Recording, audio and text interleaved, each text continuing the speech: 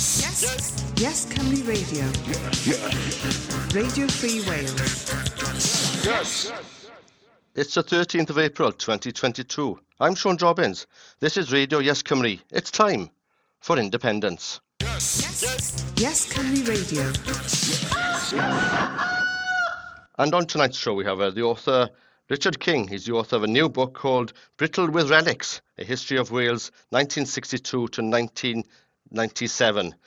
Richard, welcome to Radio Yes Cymru. Diolch yn fawr, it's a pleasure to be here. Thanks for the invitation. And it's good to have you. It's a very interesting book, just so the listeners have an idea what it is. It's basically an oral history of sort of political and social Wales from 1962, when Cymdeithas yr Iaith was formed in the early 60s there, until the referendum in 1997. It goes a bit before then, a bit after then, but it basically deals with the way Wales has changed. And we were talking before the programme, and you said, Richard, that Professor Daniel Williams down there in Swansea University said is a book essentially which explains how Wales defeated Thatcherism and also defeated Kinnockism, you know, that strain of the Labour movement, which is very hostile to devolution and the language. Would you think that's a fair praise of the book, Richard?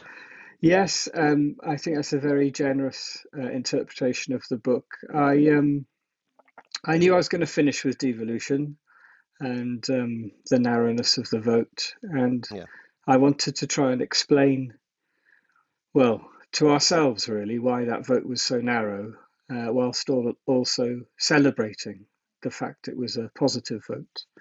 And, you know, as I'm sure you know, the places that voted for devolution were Ifro Cymraeg, Ceredigion, Carmarthenshire, Gwynedd, but also the valleys voted for it. So I thought telling the stories of those areas was a good way of trying to identify why we decided to have devolution. Yes, and I think it's very good. So that people understand, Richard has spoken to, it's about 50 odd people, I think. I'm included, surprisingly. But nearly 100, Sean. Is that? So there's a lot of people there. So it's an oral history, and it's very interesting. And people from different points of view. So you have your Neil Kinnock, you have David Iwan, so if you like, the both spectrums, but also deals with different themes. So there's themes to do with the peace movement in the 1980s, the miners' strike in the 1980s, the campaigns for the Welsh language, the Welsh Language Act, education in Welsh. So it brings lots of different themes together. And in a way, I think what you tried to do, Richard, if I'm correct, is essentially there's a coalition which won the referendum in 1997. And as I just alluded, is basically a Frogramaid, so if you like, Welsh-speaking Wales and then Welsh Wales, to use the old Dennis Balsam analogy. So the valleys and the west. And how did that happen? Because it didn't happen in 1979, but something happened in the intervening years that made that happen.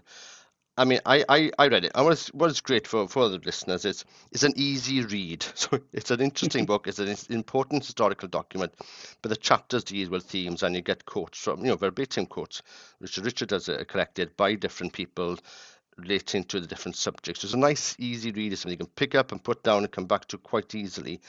I have to say, Richard, I told you before, I don't have a very high opinion of Neil Kinnock in any case, but after reading this book, it's gone down even lower, even lower than a curbstone. I mean, what an awful quote. Kinnock comes out with something that I really enjoyed. The 1979 devolution election was the last time he really enjoyed politics, when he basically stuffed it to the gnats. And you think, what an idiot, to think... The only Labour government on these islands has been the one in the devolution assembly, which he campaigned against in 1979. But there's some corker quotes like that, and maybe you can say a few more quotes which stand out to you. Well, I mean, I should say that talking to Neil Kinnock, he was really charming and eloquent in his own way. And and I've heard many people say that as well. Yeah, but this clearly still rankles with him now. I find that interesting. A quote I like was Peter Hain discussing the Yes for Wales campaign and the 97 referendum, just to concentrate on Neil Kinnock and just to give a flavour of it, if not to, not wanting to utterly vilify him. Peter Hain says, when it came to the 97 referendum, what did we do with Neil? Oh, I think we got him to promise that he'd shut up, and that was the best we could do. But I think overall the quotes I think that really stick with me were people like Arvin Evans, who was the chair of the Mardy Lodge of the NUM during the miners' strike, when he described taking the lodge back to work the day they returned to work in '85, and him describing their walk back to the pit in the darkness, and the fact they'd never needed a picket line because they came out as one and they went back as one. And lots of I did about a third of the book in person and 2/3 on Zoom, and because I did most of the research during the pandemic, and I spent a lot. My grandfather was a miner in Glenham, and he was mined in the Raven Colliery, which was 2 or 3 down from Bettus, where Jim Griffiths, who founded the Fed, mined. So I have his miner's lamp on my desk, partly to remind me that I've never done a hard day's work in my life. But I have. It just means a great deal to me. But I did show that to quite a few former NUM members on Zoom, and that got things off to a good start. And talking to them really was often rather an emotional kind of cycling we went through, because I think a lot of people involved in the strike don't like to talk about it. I don't know if you found that, but that was my experience, that we went quite deep into it all, and people weren't in control of their emotions at all times talking about it.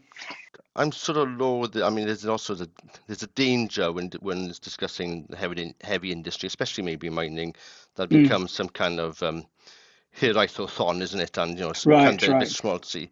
But I think it is that chapter, and it's sort of permeates throughout the book, is obviously the pivotal thing, because there's a very important letter, quite famous letter written by Saunders Lewis just before the 1979 referendum, the one we lost. And he sort of says, there are lots of mines which the government will consider to be not working to economically beneficial. The mines are going to be closed and steelworks are going to suffer. And that's essentially what. And if we vote no, we'll have nothing to defend ourselves. And I don't know how many people read that letter by Saunders, but I mean, that essentially came true. And I think for many people, the penny started to drop after maybe the failure of the referendum, the miners' strike, and the bonds which have been made, as you outline in the book. Not just within the mining community, but I remember collecting tins for food outside Asda's on Corrigan in Cardiff with my dad. So I mean, there are people doing stuff like that. People going up to the north, up to the Blaenau Ffestiniog, with farmers also towards Felinfach and in Aberaeron, Dyffryn. So those kind of links were made, and I think that did a lot of breaking down. Because what is interesting, and I have a sort of child's memory of, that there was visceral hatred towards the Welsh language by many people in the Labour movement and in Cardiff and Newport, where you were raised at the time. And I think it's difficult maybe for younger listeners, to sound patronising, even my children, to understand. There's some of that still about. I mean, let's not kid ourselves, but it was visceral hatred, and that comes out in a book. And I think that's a very important contribution, because I think people by now have forgotten about that, and Kinnock sort of touches on it, and the sort of I think Gwynfor, there's reminiscences by some of Gwynfor's children about the sort of abuse and strain given on him just from asking very simple things, education. And what I think maybe happened in the miners' strike, I mean, I think that sort of broke down a part of that with some people. Sure. Well, thank you for saying that, Sean, because I think part of the motivation for writing the book was for people under the age of, say, 35, 30. If they were to read it, they'd say, let's never do that to ourselves again in Wales. Let's not, never mind divide and rule. We did it to ourselves, And that point about industry, you're quite right. One of the things that really took me aback was learning about a place like BP Llandarcy. And the facilities, huge employer, and the facilities they offered, three 11s in football and cricket, 3 15s at least, ground staff, canteens, squash courts. And the idea, I don't know about you, but the idea of trying to envision industrial South Wales or light industrial South Wales as places of prosperity was something of a mental leap. Now, my parents were both teachers in what were then grammar schools in places like Pont-y-Waun and Newbridge and Ebbw Vale. And my mother always said the best school she ever taught at was Ebbw Vale. And Right. for people our age who remember the landscape as it was there in the mid 80s onwards, prosperity isn't the word that springs to mind, you know. So as much as, you know, one mustn't sentimentalize exactly what you're talking about with mining, which we can do that. What was the phrase you used, Sean? Well, it's a made up Yeah. Hiraethon. I'm gonna postmark that and dates mark it. Okay, well, it's a good one.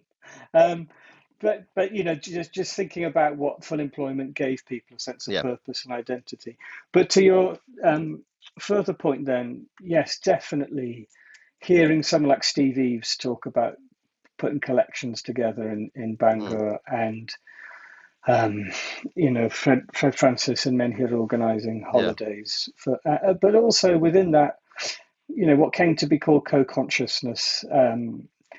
Cymdeithas, who I think I definitely I know there are histories of Cymdeithas. I think the history I've gone with in this book is one that's very, very favourable, because I think on paper what they did was remarkable, and I wanted people who don't understand the language to encounter them. But yeah, that idea of co-consciousness, that the miners' strike, the anti-apartheid movement, the language movement, Greenham and C&D were all of a sort of form of social awareness and social activism at the time. I don't know how many people actively thought and participated in that way, but a number of people I spoke to seemed to say that the miners' strike, as you said, was a trigger that did break down barriers in Wales over the language, when people realised we had become a country that was full of communities in crisis that needed each other's help. Yes, exactly, and I think that's a big point. And the more I'm speaking to you, Richard, I realise we've all been a part of history in some respect. And I was a teenager in the 80s, and my dad Alan, would take me to the anti-apartheid rallies in Cardiff, and some stuff with the miners and other things. And he was a Plaid member, but again on with people who weren't. And we had a local Labour council next door, but when. So these kind of things. I mean, you talk about quite a small number of people, really. I mean, and I think that what you've done with Cymdeithas is important, because people. There is a sort of trope. If you're in favour of the language, then you are by definition, because you're trying to defend something, it's a conservative element to it, or naturally that you're going to be on a conservative spectrum, which is obviously valid and possible as well. But I think what you've shown out in the book is how much work was done by Cymdeithas people in areas outside the language, with the miners' strike and other things as well. But I mean, what happened was there seemed to be, I'm guessing, what are we talking about, 5,000 politically active people, 10,000 maybe, who are doing stuff with, in their own little sphere, be that the anti-apartheid or the miners' strike outside, actually the people who actually were miners or part of an industrial or with other strikes, and that permeated to change society. And that's quite clever, because that doesn't always happen. No. You can find the chattering classes, and some papers would say, and it doesn't actually permeate. So what happened in Wales was it did not a huge mass of people, but just enough to win in 97. And the other thing I would say about the 97, I was thinking about it the other day. I mean, let's remember that Lady Di died 2 weeks before then. I don't think we got a huge stonking majority in any case. But the whole campaign was literally stopped for a week. And I think, as Peter Hain says in the book, that just as things were starting at last to sort of pick up some steam, because Scotland was happening and people were starting, and I remember telecanvassing people down in sort of from Aberystwyth, but phoning people down sort of all over the place, but Port Talbot places, and people were starting to, oh yeah, this thing is happening, you can have some conversation. Lady Di died, and it literally just killed the campaign. And we started with such a low base in terms of people's understanding of a lot of issues. So in some respect, it was very good we got that far, because that could easily, when she did die, I thought, oh, that's the end of the devolution. I thought that's it, that's going to kill it off. Yeah, I mean, Conor Davies says something very similar. As someone who lived in, was born in Newport, and my parents lived there all their lives, excuse me, that I was alive in anyway. I always thought it was extraordinary that the first thing you saw when you crossed the Severn Bridge and came into Wales was an army apprentice college. Yeah, And in Caldicot. exactly, and things like the rugby feeling like a I mean, I like rugby and football, Mm. and will watch both religiously, like a great many people. But the Goat Major, the military tattoo element of Wales International, and obviously the feathers on the shirt. Uh, it was really brought home to me researching this, and particularly around 97 and devolution, just that unionism and labour, Welsh labour unionism, um, as much as the sort of arterial infrastructure of the M4 and the train to London and England, was so fundamental to its raison d'etre.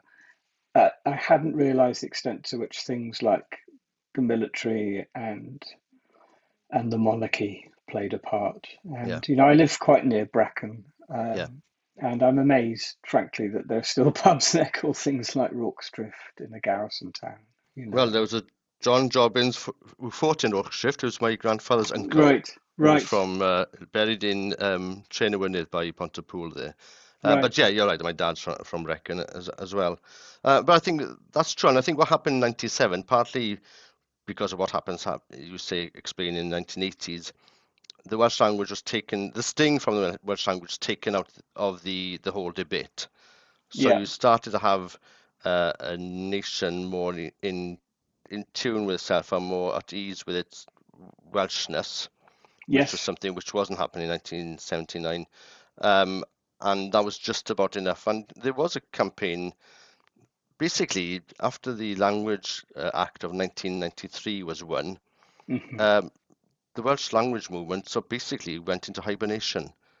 yes, People are tired. In 10 years, the campaign for the Welsh Language Act started in 1983. yeah, It took 10 years. People are just tired. It takes some time. Just people want time off. They want to look after their family, do other stuff. yeah, yeah, And that was a lucky coincidence in one respect, because what happened then was that people had got used to seeing status of Welsh, so more status, seeing that the world hadn't come to an end. They could still watch Coronation Street. yeah, But, by lucky coincidence, in a way, because we'd won the S4C Channel 82 and then the Language Act 93, there wasn't much more constitutionally you could be doing for the language. So there wasn't an obvious campaign. So to some sure, extent, I remember in 1980s, the Welsh language groups started singing English. People like Fat Coffee Pawb started singing, became Super Furry Animals. And that sort of toning down or raising or fluffing or the boundaries or whatever way you want to look at it, in a mm, way also contributed towards the 1997 win, because the language wasn't a big issue, and the parties, which is one thing I think, to be fair to David Ellis-Thomas, who I do disagree with quite often. I think he managed to get the Labour and Plaid, especially Labour, to take the language out of the whole discussion. So it was just about more or less, the constitutional question. yes, Kim Howells isn't someone I'm personally fond of, and and again, he seemed to be incredibly. I just don't understand someone who's in the Labour Party just not being in favour of devolution if it's only because their party's in power. But yeah, he's quite interesting when he talks about growing up in Hirwaun, in the top of the Cynon Valley, in the sort of yes, 60s, 70s, and there was work there, and it wasn't just the coal mines. So no, that's something I think we are sometimes in danger of forgetting. And that's what happened, basically, the Max Boyce generation, if you like. right, yes, The confidence of Max Boyce, and with rugby and everything in the 70s, they voted against devolution in 79. But by 97, lots of those jobs had gone, hadn't they? And the mm-mm, old confidence of I think, of the communities had taken a knock, and people are thinking, well, we've got nothing else to lose. We may as well mm, give this a go in any case. What can it get any worse, type of thing? But mm, it is. I was quite glad that Howells was included. Obviously, he played a big part in the miners' strike as well. But mm, to remind people that were the jobs, there were some good jobs. There yeah, were careers you could be hound there. I just said Llandasi, I had an uncle working there. These were mm, big places employing thousands of people. And, it was a good life for a lot of people, maybe not, super rich, not going abroad, but people were going abroad to Spain for the first time. They were having colour televisions. They were able to travel and see a bit more of the world.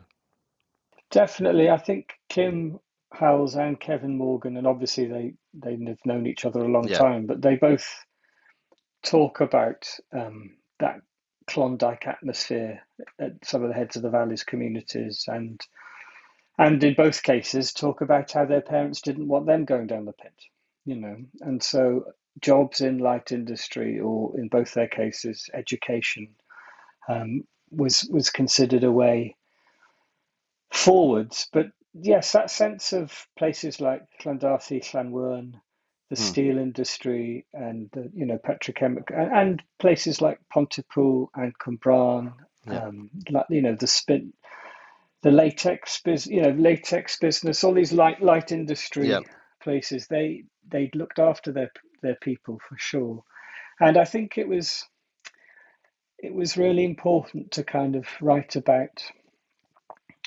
Wales in 1980. Within a year of Margaret Thatcher's government coming to power, there was a memo from the Welsh office to the Home Office saying, we are worried about the conditions in Wales at the moment, as they they represent something similar to what was happening in the Great Depression. And obviously in Shotton in 1980, 6,500 people lost their jobs in the space of 3 hours. It was the biggest mass redundancy at the time in Western Europe. So that confidence you just alluded to, with Kim talking about that atmosphere of possibility and of a standard of living that allowed your leisure time to be valuable and restorative, that had all gone long before the miners' strike. And then your point about people feeling, well, let's, in those communities, saying let's try something come 97. Nicky Wire, I think he really sums that up in the book when he talks about them all being forced onto his friends being forced onto YTS schemes. And I go into some detail, I hope, about the WDA and its policies of inward investment and those very, very light touch assembly jobs. And yes, Max Boyce ended up singing about those factories himself, didn't he? And it seems to me just that something could be turned off so quickly in the space of 20 years like that is obviously, a Marxist would say, well, looking at history, obviously everyone was going to deindustrialize. What's at stake is how quickly and how it happened, not the fact it happened. And I think in the case of South Wales and places like Shotton and Deeside and Blaenau, it was the speed and the sort of almost the venom with which it happened that I think is still quite hard to comprehend. And the fact that long-term unemployment, it was redefined something like 10 times in the 1980s, just to sort of cook the figures. So yes, I think for those areas to vote in 97, it was, what have we got to lose? And again, Nicky Wire says there was a feeling that just liking where you're from because you're sort of so worn down by it and you almost revel in how crap your situation is. So he said there had to be a better feeling than that. There had to be a better way about feeling where you've come from. Yeah, let's not. Well, and I think I think also maybe if you feel like your political identity is based around industry or work, which is essentially what the Labour movement is, and the clue is in the name, then when that industry is gone, then what are you? And I think so. The religion wasn't there, which was a defining feature of Welsh identity. The work wasn't there, so the coal mine, steel mine, the quarry mine. So the one thing which was left was your Welshness. And so by 97, that people don't really think in this way, of course, and but I think that made the 97 vote more possible because they had one part identity which they still had left. So it wasn't the industrial part, the work part. It was a sense of Welshness. And by 97, the arguments of essentially the arguments for the language are starting to be won. and because the language became more civic, it wasn't an ethnic language. People seeing it on road signs and stuff like that, it became less of a threat, and that sort of coalesced around that. There's something I was actually, you have a quote by me which I remember speaking to you on the phone, Richard, when you phoned me, and I didn't quite understand what kind of book you're writing, to be honest. So when I came out, I was with a bit of trepidation, thinking, oh heavens, why you told him jobbing, so I was a bit nervous. But there was a quote then, and thinking about the war which is ongoing in Ukraine, I think the other big difference between 79 and 97 is, in 79 we had the Cold War, and to to vote in a way, to vote for devolution for Wales in 1979 would have been quite astounding in one respect, because again, people don't really think like this, but I think the idea of a Cold War, or possibly the impending nuclear disaster, I mean, a lot of people want to feel safe, and they felt safe in a bigger union, which is the UK, and with big, strong armed force, and which is famous for how it's military and stuff. So in a way, for a lot of people to be feeling they were breaking away from that, though obviously the devolution settlement in 79 was far away from any breaking up of the union, or certainly of the armed forces. I think that in the back of my mind, that would have been a bonkers thing for people would think, why would you want to break down something when we could be in a war?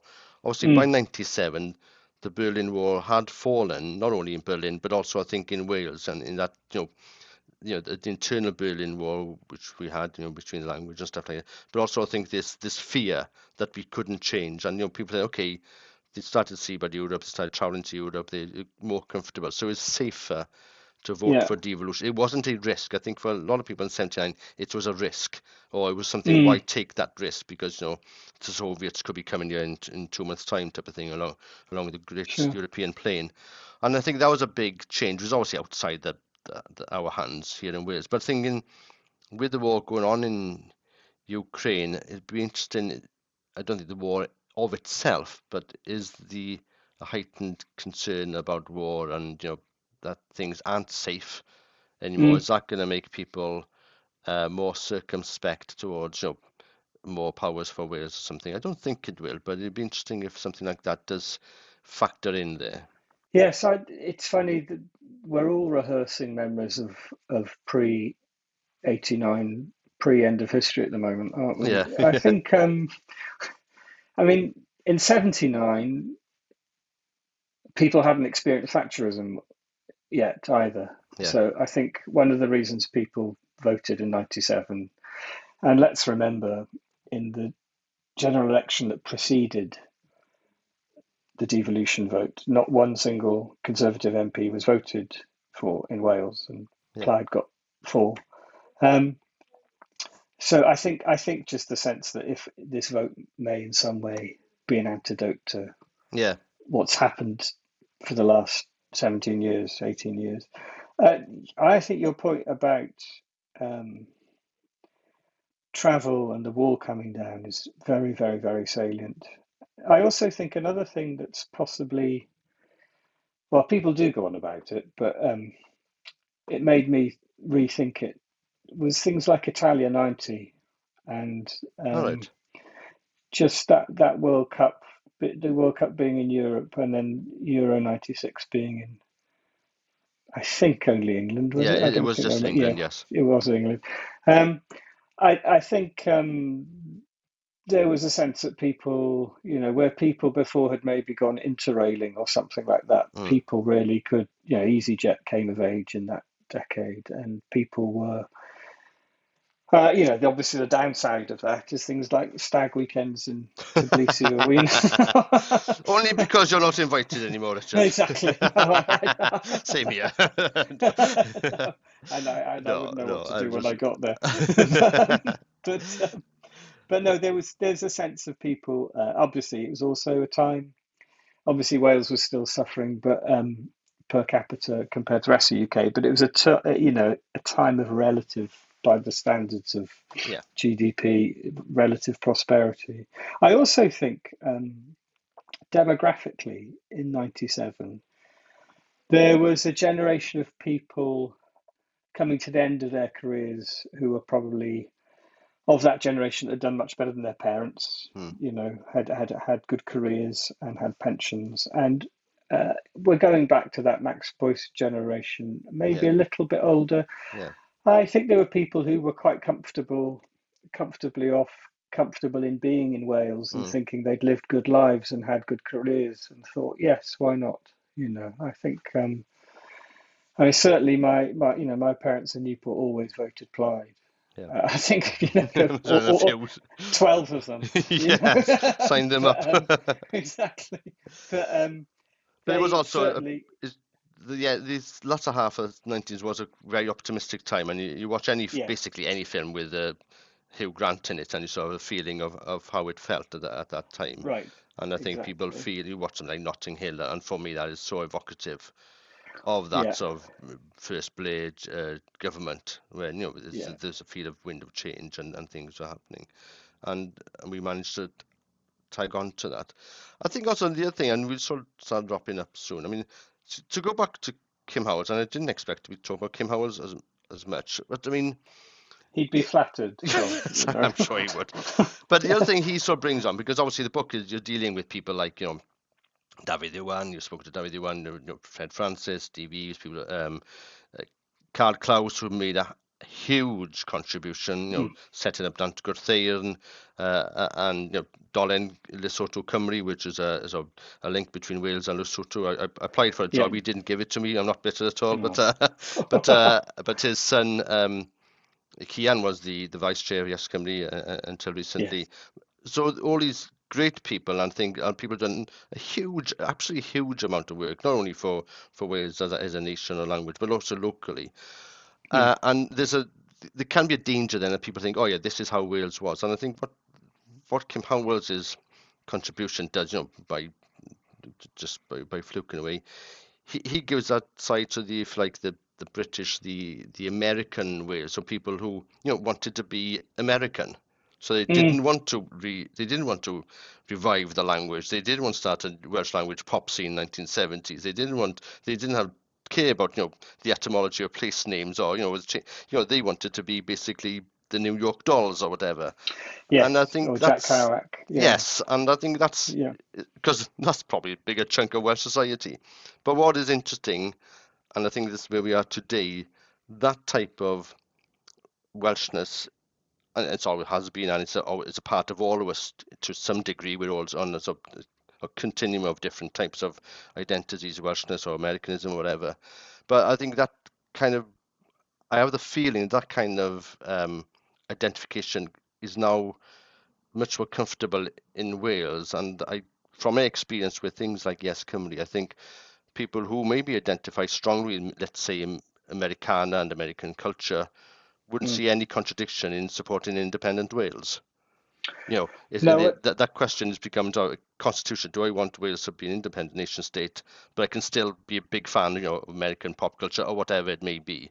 And I think we have to bring up and revive and invent a new Welsh culture to be part of that. But I think it's also created space where people can have a bit of both or none if they want. And I think that wasn't something, well, I feel wasn't maybe as possible, or people didn't think was possible maybe in maybe the 70s or 60s or maybe even 80s. But now you don't have to be a particular type of Welsh person to support independence, and I think that's a big change in Welsh society. Well, I think you've articulated something that some friends of mine who are quite a bit older than me. I mean, I'm not young by any means, but they're kind of 70 now. They all are self-confessed Southwest Walian, Llanelli grammar school mods, Yeah. and they talk in those terms that we wanted to go to the Patty Pavilion to see the bands, and we would hitch up to London to get Levi's because you couldn't buy them in Wales, and their whole orientation was a sort of form of Atlanticism, absolutely. And well, a few things. I know we're wrapping up, but just one thing that struck me in the book, researching the book, was, and I don't know if it would ever work again, or if it certainly didn't work for everyone at the time. But something I really noticed was those grammar school mods, when they did go on to positions of authority within Welsh industry or Welsh civil affairs, they tended to take where they came from with them. They didn't join an establishment like you do in England. They remembered where they came from. And I think, this prosperity and what we were talking about earlier, I think that benefited from that ethos. Those people stayed in Wales, and they stayed in there, mentally at least, and often physically in the street where they were born. I think you're absolutely right about that no longer being an issue. One of the things that motivated me writing the book was the 3 or 2 times a year during the Six Nations, when the anthem's sung and the cameraman tries to seek out the person going mental. He knows the words and then tries to seek out a very pretty girl with blonde hair. It's 2 things you look for. So exactly. So who's losing it just as we get to grab and pumping their chair? And I just thought, right, that's fine.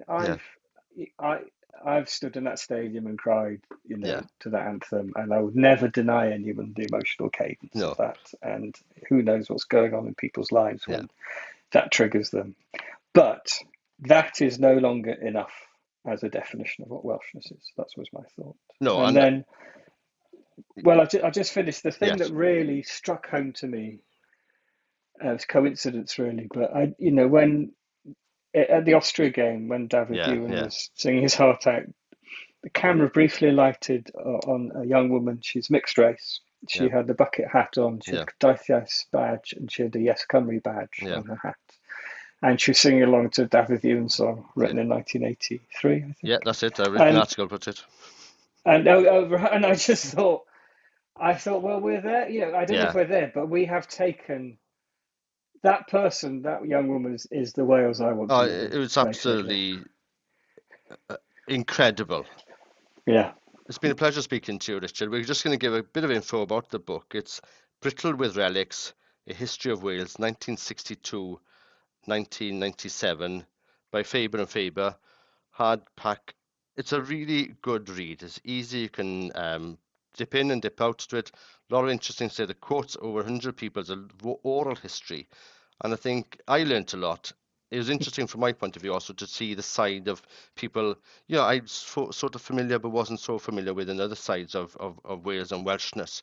And I think that's a big eye-opener certainly for myself, and I'm sure for other people. I mean, is there anything you'd just like to pop in before we leave, Richard? No, just diolch, Sean, and thank you everyone involved in Yes Cymru. I realise, like any organisations, there are ups and downs, but I don't want anyone involved to underestimate what's been achieved in so short a time with Yes Cymru, and we together stronger. Yes, and I agree, and I think your book, Brittle with Relics, will explain to a lot of Yes Cymru people listening to this podcast how we arrived in 1997, and the next thing then is how we got from 1997 to where we are now, and that's a huge, absolutely huge sea change as well. So there's a lot of exciting things happening in Wales now. We're building a new country. We're getting the best of everything together. We're creating something new with the roots we have, and I think we're creating a fantastic little country which we can be very proud of in a few years' time. So Richard King, it's been a pleasure speaking to you. Buy the book, read it, and let's get together, and we'll all together write the next chapter of the history of Wales. Exactly. Diolch yn fawr, Sean. Thank you. Croeso. Yes Cymru Radio. Independent news and views from independent nation. Yes.